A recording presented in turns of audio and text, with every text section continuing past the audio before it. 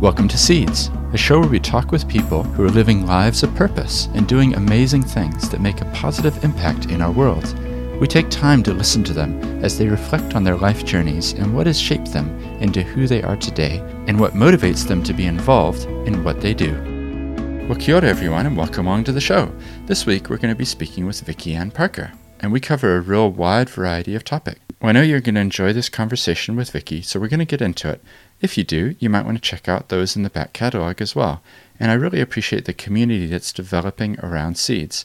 It really helps if you're willing to share any of the episodes that you've listened to and enjoyed on social media. When I've had people do this, the feedback I've had is that their friends really appreciate being told about a new podcast. Now let's get into this conversation. So it's a pleasure to welcome Vicki Ann Parker, who's the founder of NZ Gifts of Love and Strength. Thank you for joining me. Thank you so much, Stephen, for allowing us to be here and the great support you've given us through your work, etc. to date. Yeah, no problem. Well, what I'd love to do is find out about what you're up to and what you're doing and the support that you're giving to people. But before we do that, I'd love to find out about the back history of people and where they're from. So could we just start there, and you could just tell us a bit about your background and where you're from? Okay, I have a wide and sort of varied background. I was born in Melbourne, Australia, but moved over when I was 3 months old. Okay. And then my family, we grew up in between Rakaia and Dunsandel on the Briggs Brothers farm there. So I started Dunsandel Primary, and then we went to Rakaia, and I'll always remember Mum coming collecting us one day, half an hour after we'd been at school, to say that the Rakaia River had actually flooded, and in order for us to get out she had to pick us up from school because we lived on the other side. I've never seen the Rakaia flood like that before. Wow. And then we moved out to a place called Broomfield, which is at the back of Amberley, and there were only 24 students in that school, and they were looking at closing it down, and now there's a zoning area and there's wait lists to get into that school. Is that right? So wow. From there we moved into town, and it was a bit of a shock after coming from such a small school going into the big primary schools. And that small primary school, like when you say 24 children, is that across the entire school? There were 2 classrooms that went up to Form 2. Okay. And I guess a great thing that I'll always remember, we could do things like photography, and you develop your own photos. You would do Chinese cooking. Because there wasn't a lot of students, you got to do those amazing things that a lot of kids can't do because of the high numbers in the classrooms. Wow. So you really had that nice network, and you'd go swimming in the weekend, and you'd find the principal in the school pool, and you'd be having fun, and it was just really nice, a really nice community feel. Yeah, no, that's cool. So growing up in that environment sounds like it was quite a country-focused environment. Was that because of your parents' work or something, or what was it? It was. My dad was a farm manager, and he actually managed what was the Guthrie farm, and the Guthries had a lot to do with property here in Christchurch. They're well-known investors, and Mr. and Mrs. Guthrie passed away within a few minutes of each other a few years ago, which was really sad. So Dad was a farm manager, and we had he was working on a 7-tile bull farm, we had a deer farm, and we also had a lot of sheep. And when we moved from Rakaia to Amberley, we put my pet sheep in the back of the truck with the sheepdog, and Skippity came all the way with us. Right, wow. So it was a really rural life, it sounds like, as a childhood. It was, and it was even like back then you could actually go and swim in the rivers. Like we had Stringer's Bridge, which had a huge watering hole, and we all of us used to go and swim in there. But nowadays the river's a bit toxic in that area, and due to health and safety, as children now, you don't get to experience a lot of that sort of stuff anymore. Right, interesting. So then you eventually moved into the city, you said? We moved into the city, and we lived in Burnside for a while, and went to Kendall Primary, which is sadly now also been closed down by the government. And then we moved onto something which was really unusual. We moved onto a mushroom farm in Horitani Valley. So back in the 80s, we were the main competition to meadow mushrooms at that stage. And it was a wonderful lifestyle up there with, I guess it's a microclimate, so you don't get a lot of the frost and that, a beautiful environment to live in. Yeah. So what what does a mushroom farm look like? I don't think I've been to a mushroom farm, so I'm just curious. Okay, we lived on about 2.5 acres. We had sheds where the mushrooms would be in boxes going upwards, and where the compost would be put, and they'd spawn and they would sprout. We had our own compost machine, etc. Back then, we didn't have air conditioning like we have now, so we were racing down to the ice rink in some of the hot summer days and putting ice inside the sheds from the ice rink to try and cool the sheds down for temperature. Right. Wow. That's interesting, because I think, just thinking mushrooms, my mind is on mushrooms for some reason, but we don't often think where they come from. No. But there must be a whole ecosystem of people who know how to grow their mushrooms. Very much so. And today we went out to the Ohoka market, Lynette and I from NZ Gifts of Love and Strength, and we actually saw a woman that actually grows oyster mushrooms. And I hadn't seen anything like that. I knew about shiitake mushrooms and button mushrooms and brown mushrooms and flat mushrooms and field mushrooms, but I'd never seen the oyster mushroom. So it grows very differently from what we used to do, that's for sure. Yeah. So what sort of things did you enjoy? Like, bring us up to sort of high school years. Did you enjoy the outdoors, or did you enjoy reading, or did you enjoy what was it that you liked? I was a competitive tennis player. I entered in a lot of competitions, etc. During all the school holidays. I played a lot of competitive tennis. Yeah. At school, I also played badminton, and believe it or not, as a female, I was behind the scenes in drama, and I did lighting. So my girlfriend and I would go up and rig the lights, design a lighting plan, and use a lighting board for all the shows at school, etc. And in my fifth form, it was a wee bit of a coup, because we were given the drama award, and it was the first year that behind the scenes person actually was given the drama award, because it normally went to an actress. I see. So they recognized the value of the... Yeah, we were shocked. It was a bit of a shock for everyone when we actually received it as well. Because, we were up against people like Ali Harper, who was in our year at school, who's gone on to be an amazing songstress and actress as well. Yeah. So, and did you know what you wanted to study or do later in life at that point, in high school years, or was it not clear? I had ideas of being an accountant. That was an idea that I did have, or also teaching was another idea that I also sort of played with as well. I just love being with people. So. Right. Oh, okay. So that was always a part of your nature, was to be around people? And it very much so. From the age of 14, I started part-time work at KFC, and I was working with a lot of older people, and also so you were spending time outside of work and inside work with them as well. So you grew up, and I guess where that's my passion from sales started to develop. Okay. Oh, interesting.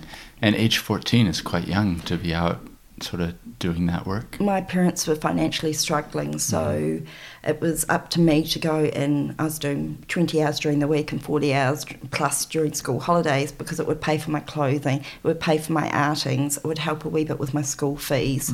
So I guess you could say I was becoming self-sufficient in a roundabout way very early. Yeah.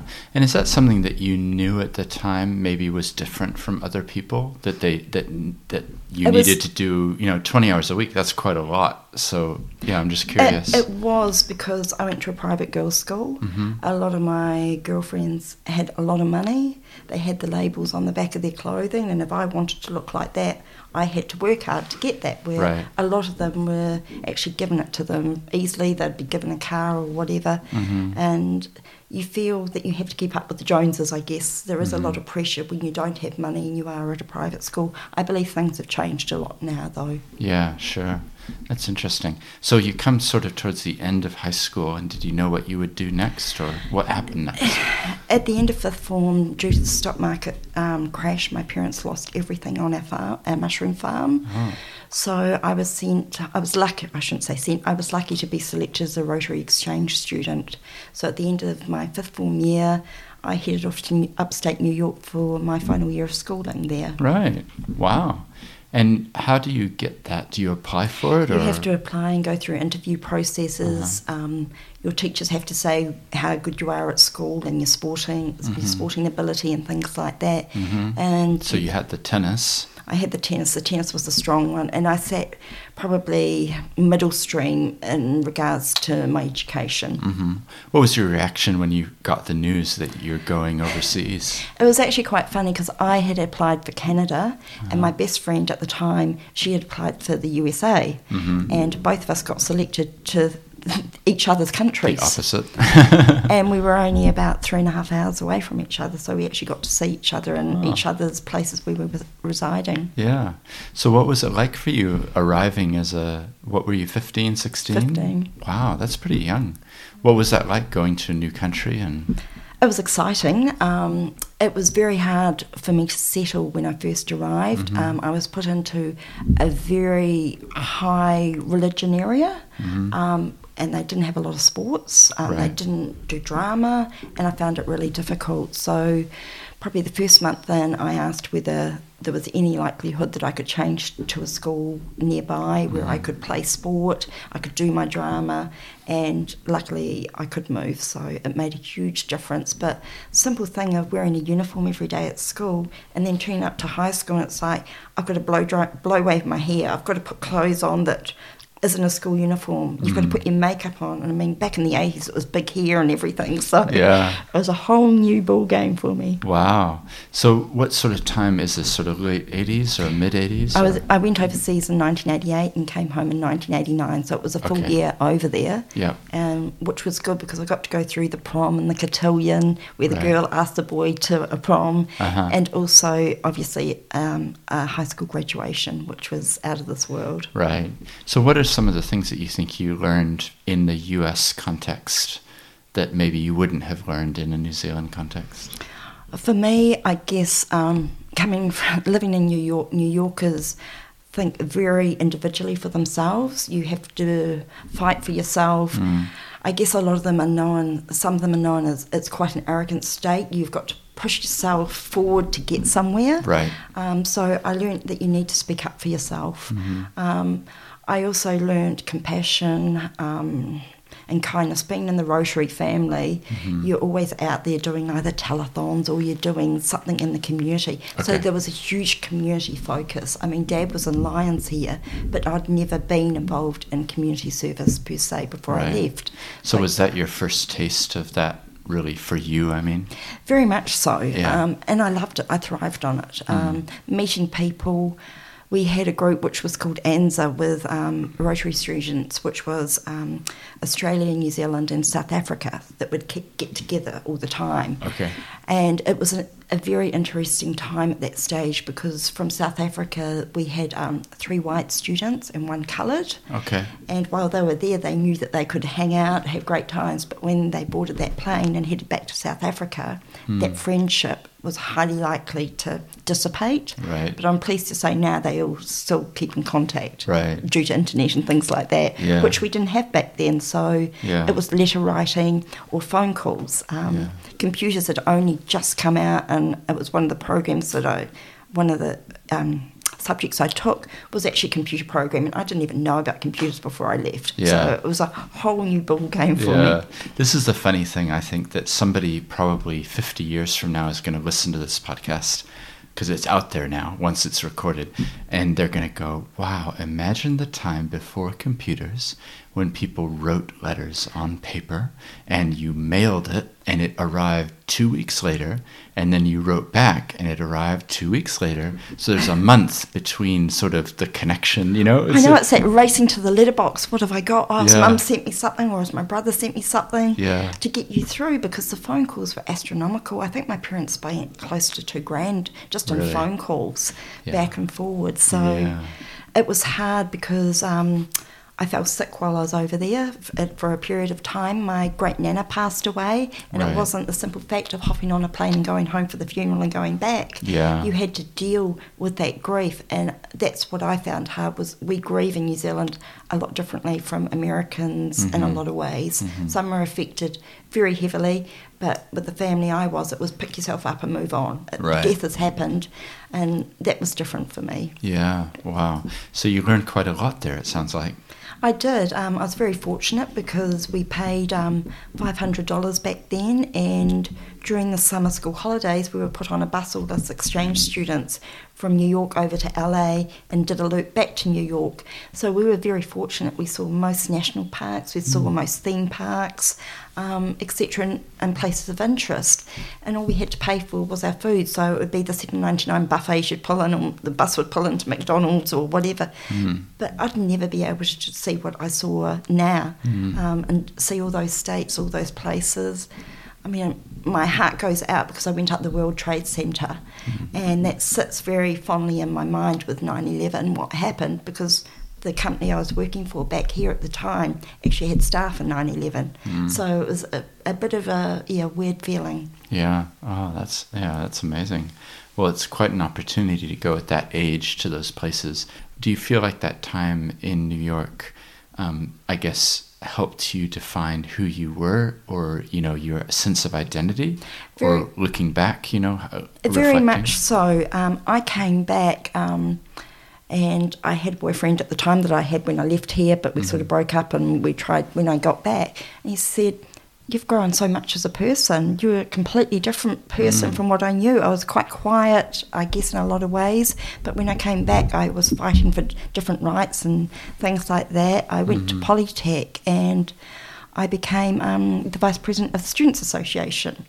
And during that time, it was when student fees were introduced. Okay. So there I was on a picket line fighting for students' rights, and that wasn't me before I left. Right, you wouldn't have been out there No. holding up signs. So what year was that? Was that 92-ish or around? It would have been 89, 90. Oh, around okay, there. 89, 90. Right, interesting. Yeah, well, that's a whole other conversation, is the changes of education and what you pay for, right? Oh, it's even like comparing the American style of education to New Zealand's education system. It's very, very different. Yeah. Oh, that's good. So what did you know what you wanted to study when you came back, and what did you study? Before I left America, I was on track for a college scholarship with tennis. Oh, yeah. And it was the first time my school had actually got to state sectionals, and myself and my doubles partner was seeded second, and unfortunately all of a sudden I lost coordination. I couldn't remember how to hit a tennis ball, etc., and lost every game, and it would have been the first time we got to state championships. So, yeah, I was still planning on accounting at that stage and staying on in America to do the college, but when I came back, I was lost. I did business studies. I looked at doing secondary school teaching. I went and did 1 year of the 2-year degree and realised it wasn't me. I was lost, and it was mainly sales I went into after that, because I was a people person. I just love being with people. Yeah. Oh, interesting. And what had happened with the tennis? Like, what was going on there? Was that an early sign of other things, or? It was. Before I came home, I ended up being admitted into hospital. I'd had a sore throat, I'd had fatigue, I'd had migraines, and then it looked like I had an appendicitis.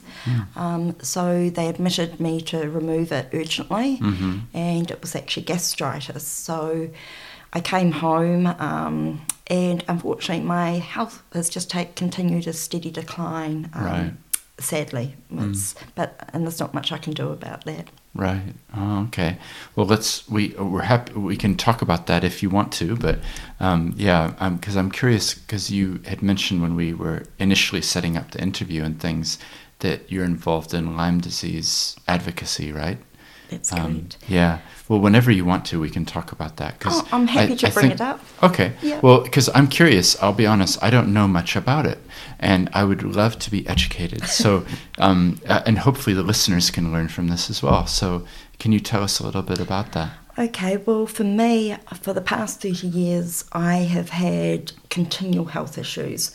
I've had everything from losing my teeth all of a sudden that were perfect, cognitive issues, migraines, women's issues, knee issues, and I never knew what was wrong. And 3 years ago, an old high school student from New York contacted me and said, "I think you've got Lyme disease." And I went, "I have no idea what you're talking about." And then I saw it and the light bulb went on. So sadly, I told my family that I thought I had Lyme disease, and they admitted me into psychiatric care for being delusional.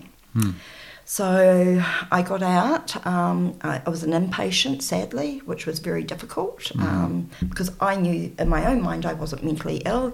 They put me on medication that made me psychotic. Instead of being an antipsychotic, it made me psychotic, sadly.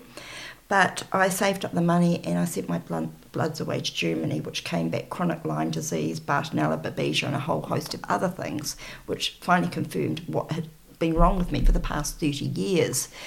But Lyme disease, everyone thinks it's just a tick that causes Lyme disease, but it's not just the Lyme disease, it's the co-infections. And they can be carried by anything like mosquitoes, sandflies, spiders. It is a global epidemic. It's spread by migratory birds. Basically the migratory birds bring a mosquito or a tick or flea or whatever, comes and bites you. It bites the bird. It takes a wee bit of saliva and the bird may be carrying it. And then when it bites you, it's putting that infected saliva into you. Now, not every insect carries it, of course. It's hit and miss as to whether you can get it. And if you get re-bitten, you can be reinfected. But I mean, I got hugely bitten during the earthquakes in my red zone area where I lived. A whole host of us did, and we got this rash, and no one knew what it was. I now believe possibly some of us were bitten with possibly a Lyme-carrying insect. I lost 70 kgs within 3 months. I was in and out of hospital with respiratory illness, etc. So I run the support group here and globally. May is Lyme Disease Awareness Month. But yeah, there is no treatment in New Zealand. There are no doctors trained in it.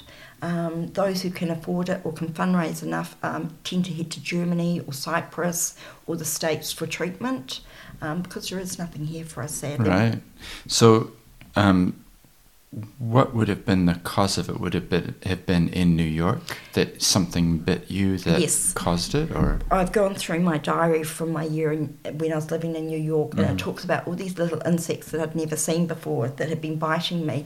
And then I had been documenting my migraines, my cognitive ability. I couldn't recall words. I couldn't do arithmetic anymore in my brain. All these things that I've gone back and gone, that's a sign, that's a sign, that's a sign. Right.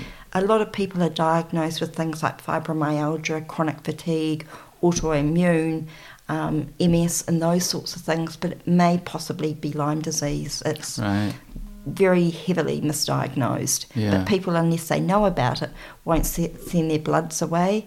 And to get an accurate blood test result out of New Zealand, you need to either send it to Germany or the USA to get accurate results. Right. Is that because it's not so common in New Zealand? And the same with Australia. Mine originally was sent to Australia, but they only tested me on 4 strains, and 2 of them were European, and I've never been to Europe.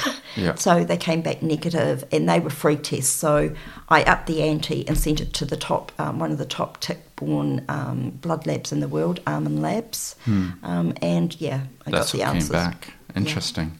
Yeah, I just Googled it just because I'm interested as we're talking. This is the beauty of technology, right? So it's interesting because this particular website says Lyme disease is rare, if not non-existent in New Zealand.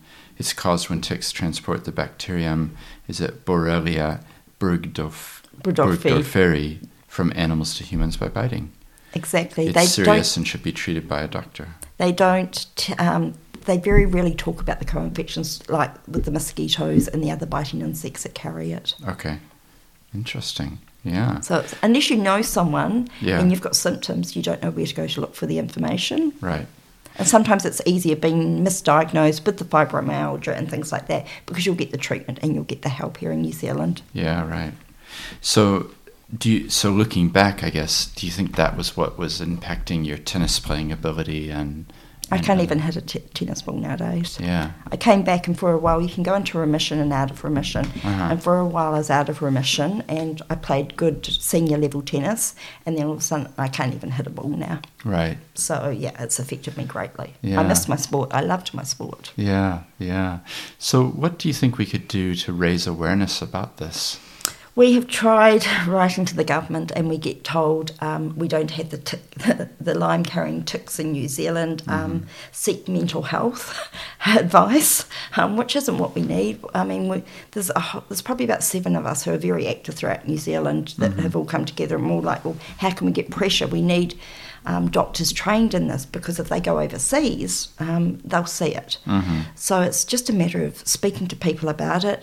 We will be upping our ante in May because it's Worldwide Lyme Disease Awareness Month. and we're going to be pushing and trying to get more profile on it. But even the media won't run stories on it, which is really frustrating. Yeah. So how many people do you think there are in New Zealand who would be affected? It's hard to say because the government has also said that you can only get it if you travel internationally and get bitten overseas. But we've got people who have lived on farms, who've been bitten by sandflies, and even going hunting because deer in the wild sometimes carry it as well. And they've been bitten, so they've never actually left New Zealand. But unfortunately, it's a non-notifiable disease. Right. So, unless we keep on pushing and we have more doctors coming in from like the UK, USA, Canada, etc., that treat Lyme disease, it's going to be, it's a hard road ahead for us. Yeah. Well, it sounds like it's had a big impact over the last 30 years then. Yeah. I've lost my career. I mean, I used to be in finance. I used to be a mortgage broker and successful at that. And then I was in finance with insurance. But I started transposing figures and not aware, you don't actually see it. So I was a danger. I had to leave my job. I was so sick with my migraines, etc. as well. Yeah. And is there ways that it can be treated, or what do you do? There's various schools of thoughts in different ways. Like Justin Bieber has just come out with Lyme disease at the moment. Right. And he's got a hyperbaric unit at home that he's treating himself with, and he's also doing natural medicine, where other people decide to go the antibiotic route. There's lots of different ways, and it's up to you as a person to choose which way you go. Okay, that's interesting. Yeah, it's you can do a combination of both too. Right. Yeah. Well, if Justin Bieber has it, maybe it will raise the profile. Well, you've got Justin Bieber, you've got Avril Lavigne, you've got Alec Baldwin. George Bush had it. Right. Shania Twain, who's been travelling here, that's how she lost her voice. Singing for many years, it affected her vocal cords. So she goes to Switzerland quite regularly for treatment. Yeah. It's a topic that I did not know much about, so thank you for telling me. That's all right. It's actually prevalent in Canada too, especially coming through Ontario at the moment. The numbers are escalating in through there. I don't know whether it's because it's a lake region, that may have some impact. There's a lot more sort of forests and lakes and that, and free deer that wander, I guess, through those sorts of areas that could be carrying the ticks as well. Right. So I guess there's certain areas that are known for having it. It was first discovered in Connecticut, and that's where the name Bidufree comes from. Willie Bidufree was the person who actually discovered it. Well, there you go. I've learned something new. So coming back to your life and sort of what happened next, was that the area that you got into as sort of finance, accounting type of things, or? I did. I came back and I worked in the telecommunications industry for a while, and also as a telemarketer for a home security company, and I helped set up a branch in Dunedin as a sales coach as well, because I was doing so well with my sales. But once I left telecommunications, I went into mortgage broking, and I thought I found my element. There was nothing more rewarding to me than going into, say, a low socio-economic area and saying, hey guys, your house is confirmed, well done, you've done it. Yeah. And sometimes it may have been about trying to find a way of getting that circle to fit in the square with the various banks. But I learned very quickly on that you need to mirror people, and I think that was possibly why I became so successful. So if I was going into a poorer household, I wasn't turning up in my flash business, so using the language that most banks do, I'd talk at a level that they understood. And if I was going to a corporate client, obviously I'd have the business suit on, talking about, I don't know, government or whatever else. Yep. It was a matter of mirroring your client and making them feel that they count and that you weren't overpowering them, you're at their level. But it's, the money side of it was not so important to me. It was the smiles and the happiness that you saw on the faces of the people saying you've got your first home, or there's the keys to your investment property, or whatever. Yeah. Oh, that's good. So just talk us through, because I'd love to talk about NZ Gifts of Love and Strength. What was the origin for that, or what was happening in your life around the time that you thought that this was a good idea? And also, we need to explain what it is. I know quite a lot, but the listeners won't. So could you just guide us through sort of how that originated, because I'd love to know more about it. Sure. In 2011, I lived in a red zone. I was highly affected by the earthquakes. I'd lost friends in CTV, and I threw myself into volunteering in Avondale, which unfortunately did not get a lot of media coverage, even though we were a red zone. We were coming in with the Baking Army with Kristen Song, who set that up, and we were delivering food, etc., to the vulnerable. Every morning I'd go outside and I'd give a piece of cake to the kids who were heading off to school, because I knew it was highly likely an aftershock and they'd have to be out of the classroom. So having a piece of comfort food would help. So also during that time we were getting so much delivered to us. One thing that sits in my mind and still brings tears to my eyes is a red and black scarf that someone knitted me from up north. I don't know who it was, but it was just like the media stories sort of started to die down, and then all of a sudden you get this little package and you'd feel amazing. And I guess... So you had personal experience of receiving something from somebody else who showed that they cared. And giving stuff out to others who were hurting as well. I think probably the biggest act of humanity I saw during the earthquakes, and still reduces me to tears, was the Pike River Fire Crew turning up on my street to mandatory take down our chimneys. And the fire chief and his staff had lost people in the mine, and there they were. They had picked up their tools, left their families to come and save us. And to me, that was one of the biggest acts of humanity for me during that time. So from going on from there, I got red zoned out, my marriage fell over, I had nothing, I had to start again. So I always wanted to find a way of paying it forward. So about 3 years ago, I tried to set up Christchurch Acts of Kindness, Christchurch City of Heart Acts of Kindness, which was helping families 7 or 8 years after the earthquakes that were still fighting, but we couldn't get the traction. So when the mosque attacks happened, to me that was not too similar from the earthquakes in a roundabout ways, although the earthquakes were man-made and this was a human catastrophe caused by another individual. People needed help and they needed it in a hurry. So the lovely Sarah Ionaru had started collecting at Theo's Fisheries. So I turned up and I said, okay, here's what I've managed to obtain. Do you want me to help? And that's when it just exploded. I set up a Facebook page, and at the height of it, we had 55 home chefs cooking in the community.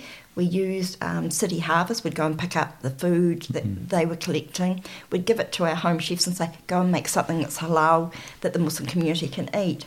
So at the height of it, we were delivering 100 meals to the hub at Hagley Oval that were going to the hospital. We were delivering them out into the community to accommodation providers. And then we were getting wads and wads of donations of all sorts of things coming in from around New Zealand. It just exploded in front of our face. So we were taking care packages out to the families of groceries, toiletries, books, toys, you name it, out to the families to try and help them get through some of those dark days. And I guess one of the highlights was we had a lot of the Muslim women coming in and volunteering. They were delivering the meals. They were wanting to help. They were wanting to be part of it, which was really nice. So we were. And it sounds like you acted quite quickly then after the shootings, like that, because that was the time when people were really focused on it and maybe giving things. So how did that happen so quickly afterwards that it was set up and began? Basically, I just saw this was a chance to relaunch it. I spoke to another person I was collecting stuff off, and we thought, okay, let's just go for it. So I had a woman up in Auckland called Angela Kittle, and she was just amazing. She had all these contacts in Christchurch. She'd say, okay, I found you a warehouse to go and be based in. This business is going to help with this. That business is going to help with that. And next minute she had Main Freight on board. So we were getting donations coming in from all around New Zealand. They'd drop it at Main Freight, and Main Freight would drop it at us. It was just amazing. Wow, that's cool.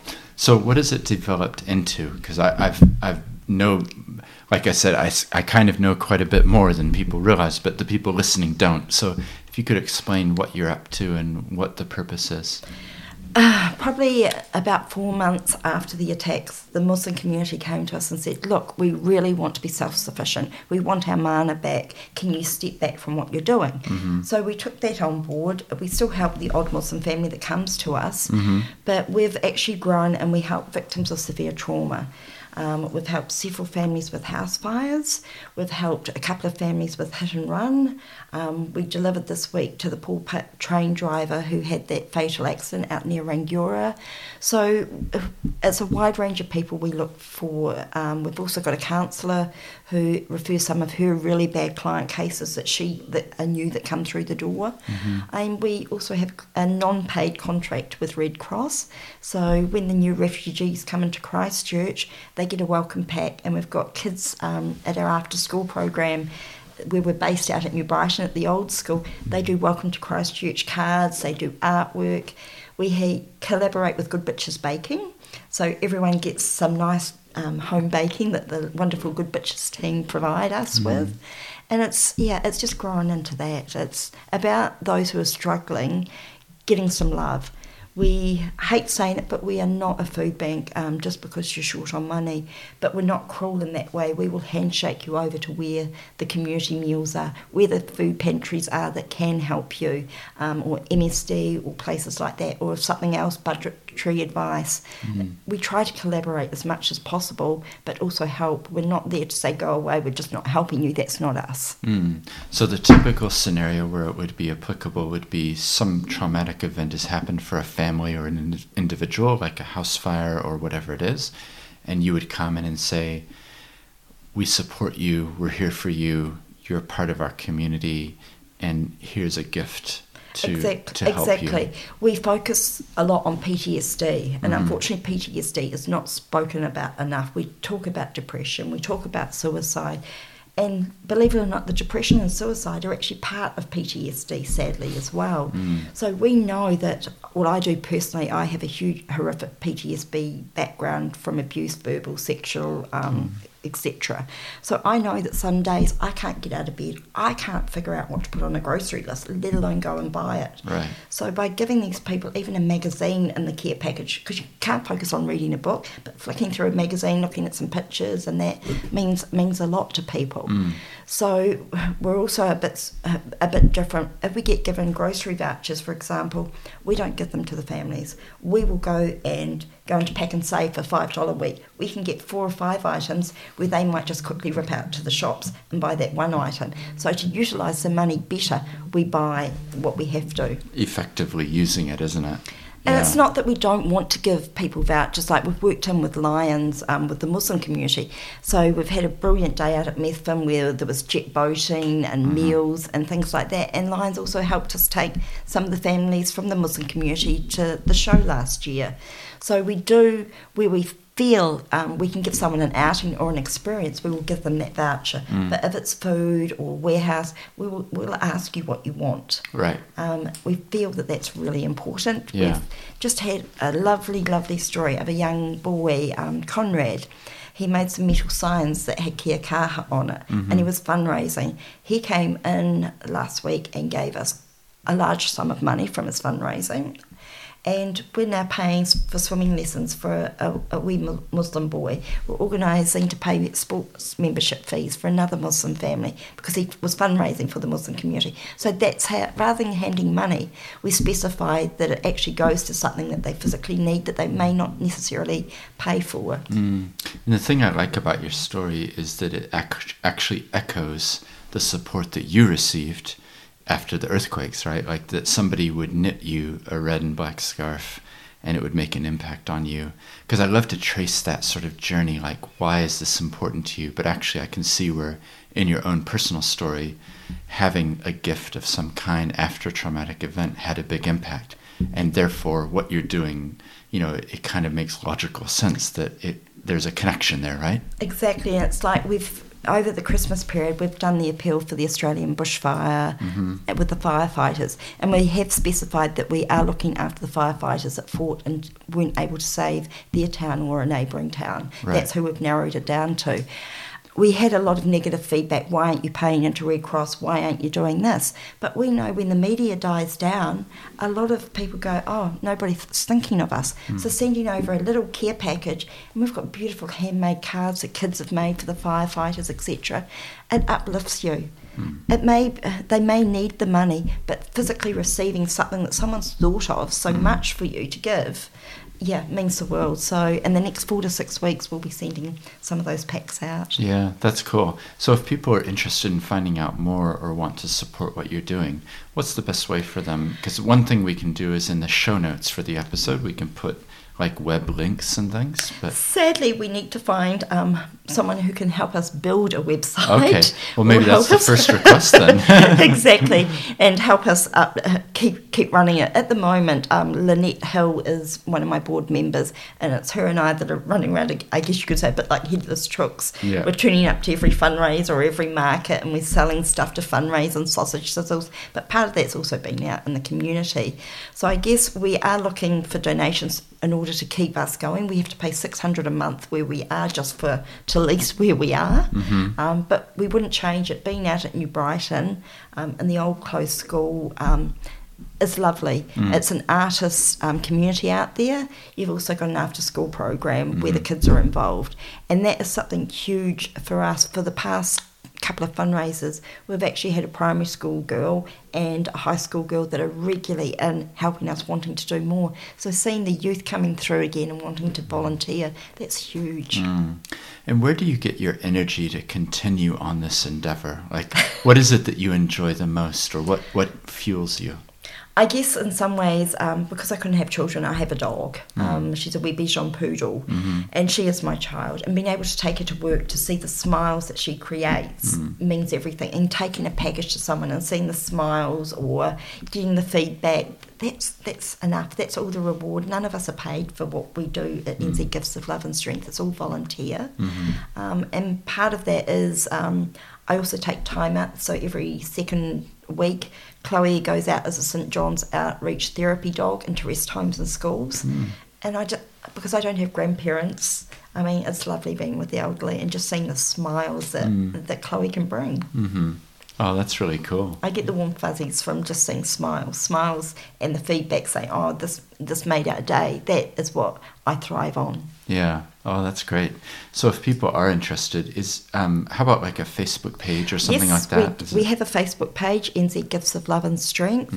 We also have an Instagram account as well. But yeah, it's a matter of monitoring all those all the time and keeping up to date. We try our hardest. And sometimes we post too much or too little. It's hard to get a fine balance of what people like as well. That's true. And also, we love volunteers. If anyone ever wants to come and volunteer, one of our goals later this year is actually to have the elderly out to New Brighton, to our warehouse, to do crafts, because I'm aware during the earthquake a lot of elderly were displaced. There's a lot of loneliness still out there within the elderly, and we've been speaking to the rest homes about bringing them out for craft sessions of the crafts they used to do growing up, because a lot of them are dying away, and come out for a cuppa, a bit of a chat, etc., and have them involved. Yeah, that's really cool. And I think the reason that we initially met, you came to a seminar that I gave here, didn't you? Was that the one, how to create a podcast? How to create a podcast, and you also introduced me to Abdi as well. Oh yeah, Abdi Ghani Ali, yeah. Exactly, yeah. And he was an earlier guest, yeah. And it was interesting, from that, we went on and he said, oh, look, we're having this game of soccer against the police, the Muslim community. Yeah. So from that, we were out there and we had our drinks and our cakes as a fundraiser out there and had a fantastic time. Oh, there you go. That's good. But people can refer to us if they know someone's suffering a severe traumatic event. Please get in touch. Our board will look at it and we'll say, okay, yes, we can support this, or no, we can't, but here, this is where you can go to get that support. Right. Yeah. We're open. We need donations all the time of new items like groceries, toiletries, even magazines. If someone's bought a magazine and they haven't read it, that brings so much joy to our clients. So we're happy for any of those things, but we don't take used items, unfortunately. We've been landed with a lot from our fire appeal. We I don't think enough at the start, and said, yes, we'll accept everything. So now we're trying to repurpose a lot of the clothes into crafts and different things that we can use that for. Yeah. But it's easier, I think, if you stop and think, do you want something secondhand? if you're going through a traumatic event. I don't think you do. Clothes are sometimes appreciated, but we don't like to offend people. And when we've said we've taken secondhand stuff before, people have given us used bottles of shampoo and things like that. You just can't do that. No, I can see where it wouldn't be appropriate. but I mean, we're thankful that people try. Yeah, and they do help. People have a kind heart and they want to help. So clearly, it's just the messaging about what's appropriate in that context, isn't it? Exactly. And I mean, things that we tend to be short on are things for young boys. Right. Everyone gives lots of stuff for girls, but trying to find little items for boys and that, it's not easy. For the toys or the colouring books with dinosaurs or things like that, you don't get a lot of that in, but you get heaps of princess stuff and unicorns and, and all of that. But the children's stuff, and the same with men's items, even men's magazines. I'm talking about whether it's a sporting magazine or mountain biking, those sorts of things are all appreciated. Even if you've read a magazine and it looks new, we'd be happy to take it. Yeah. Oh, that's cool. Well, yeah, I'm just thinking back to when we met initially as well, because I love what you're doing, and I'm just curious about the charitable status and whether that's helped you, because that was one of the things I was kind of assisting with. Yes, was becoming a charity. So without your help, Stephen, and your pro bono work here, we would not have got our charity status as quickly as we did, and we are so thankful for the support and guidance you give us all the time. We were floundering out there and just didn't know where to go, and unless you've got charitable status, it's very hard to apply to get funding to carry on the work that you're doing. So we are just so thankful for everything that you have done for us, and hope that it's a beautiful partnership and collaboration ongoing. Yeah, well, I hope so too. I mean, any organisation that's trying to do good in the world, I try to help if I can. Some people who listen to this only hear me as the podcast host. You're so much more. But actually, my actual job is as a lawyer, so I'm often doing working with charities and not-for-profits. So, I mean, we are trying to collaborate with as many, because there's so many charities out there that should be working together, not competing against each other. Yeah. And sometimes if you've got one charity out there doing this work, you may be doubling up in what you're actually giving a family, and you could be helping another person. Yeah. So that's one of our big aims, is more collaboration out there. Yeah. And we are looking to grow throughout New Zealand. That is our goal, is to open up branches, I guess, a bit like a franchise within various towns around New Zealand. So we give them and say, this is what we do, this is what we collect, this is what the package looks like, these are your clients, and let them be self-sufficient for their own area. Well, it makes sense. And if people are interested, they can contact you, right? Oh, exactly. Yeah. By all means do. I mean, the good thing about this, because of the way we're set up, we're ready, touch wood, we don't have to, but we're ready to respond to Christchurch or Canterbury's next disaster. Yeah. We've got the list of the chefs that have cooked for us in the past that we can go out to. We've got the resources. So, I guess you could say we're set up, ready, although we don't want another one, but it's better to be safe than sorry. Yeah. Well, I've loved talking with you, just hearing your own personal story as well, and just, after the earthquakes, that somebody giving you things really impacted you, and then you've been able to transition that into, I can help other people, because the point of the podcast is actually to inspire people that maybe they could try doing something themselves, whether that's coming to help you or a different organization, that it's actually, we are the fabric of society, we can't just abdicate responsibility and say, well, the government does that. It's this sort of community initiative, which really is the oil in the machine that makes us all work together. So very much so. And I think some people their mouths would possibly drop open saying that I have Lyme disease, because I'm always positive out there. I know how to hide my pain. I've become professional at it. I mean, I'm in the Burwood hydrotherapy pool at the hospital 2 times a week. Right. And sometimes I need downtime. But when people see me, I'm just radiant. I'm happy, because I don't want to show the true side of me being in pain and having the chronic fatigue and that. It's it affects me greatly with my mind and trying to write things, etc. And that's why I guess we had to come to you, because my ability to put sentences, etc. together has diminished. I've lost that ability. Yeah. Well, make sure you take care of yourself. I do. As well as the outward face of doing what you're doing. I think that's... It's what gets me through. Otherwise, I would be sitting at home feeling sorry for myself, saying, I've Lyme disease, woe is me. And I can't do that. That's not me. I know I can't hold down a full-time job because of my cognitive issues, due to the fatigue also and the pain. I can't... I'd have too many sick days. I know that. And if it wasn't the love and support that I have from Lynette, who's my board member, who's also done so much charity work before she joined us, it would be a hard road. We work extremely well as a team, and we've also got Abdul Jabbar, who was from the Linwood Mosque, on our board as well. So he's our ethnic advisor. So if we're not sure on something with the families coming in from Red Cross, the protocol from the country where they are, simple things like faces on different things is a no-no or a yes. Some like dogs, some don't. So it's all those sorts of things, and the types of food that they can eat and can't eat are very different from a standard care package that you give to your fellow Kiwi that's not Muslim. Yeah. So it's a matter of keeping that in line. Being sensitive and appropriate, isn't it? So a shout out to Abdul Jabbar and Lynette, definitely. who sound like they really support you. Very much so. Yeah, it's a good team. It is, and it's hard because Abdul has been extremely sick. Yet he's still been a guiding light. He's an amazing man. Oh, that's cool. I love to hear stories like that. I love to hear about people doing good in the community. We still have some of the Muslim women come in. There's one Muslim woman, Sam. She has 4 children, and she's always putting her hand up and coming in. What else can I do? What else can I do? Yeah. And it's like, you've got children, Sam. And it's like, no, this is me. I want to give. And she's regularly putting a hand up to help. Yeah. Oh, that's cool. Well, what we'll do is in the show notes, we'll put links to anything you send me. So just send me the Facebook link and the whatever it is, the look email. Out at us. The email maybe. Look out for us at various markets. We're trying to be at as many markets, farmers markets, etc. And community days, our fundraising barbecues. Apparently we've been told our sausages are legendary because we do something rather unique, and people will have to turn up to find out what that is. Okay. It's not just your standard sausage and a bread. Right.